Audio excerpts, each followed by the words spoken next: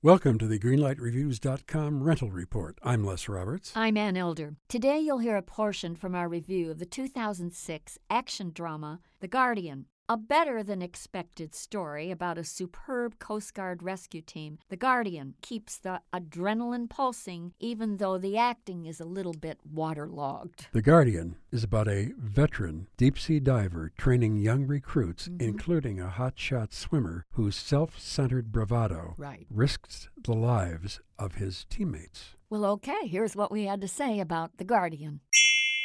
The themes that they hit on were really, really good. I mean, they talk about bravery and nobility, teamwork, self-sacrifice, self-reliance, self-possession. I mean, that's all part of this movie, and those are very positive messages. That's why I think The Guardian is a very, very fine movie. I think it's a fine movie for the main reason that it makes the Coast Guard the heroes that they really are. They've gone for so many years unnoticed. Yes, they have. Because they're not in combat. Right. They are truly rescue mission organizations. But you really had to think about what these people do, and they really put their lives on the line every time they go out. So all these things put together, plus the fact that I was really choked up a couple of times in this movie. This is a green light for me. I thought The Guardian was a terrific movie. It gets a total green light from me too, Les. That's very exciting. 2 green lights for The Guardian.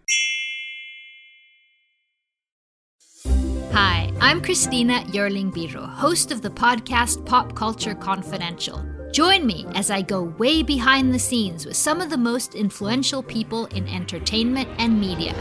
Hear actors such as Succession's Brian Cox talk about his favorite characters to play. There always has to be a mystery. The audience have to be in a situation where they want to know what's going on. Meet studio execs like Pixar chief Pete Docter and learn his secret on how he makes us cry. Emotion is our first language. And so many others who are defining popular culture, from Obama speechwriter David Litt to Top Chef host Padma Lakshmi. We don't often think about food politically, or we don't want to, but it really is. Join me. Search for Pop Culture Confidential wherever you get your podcasts.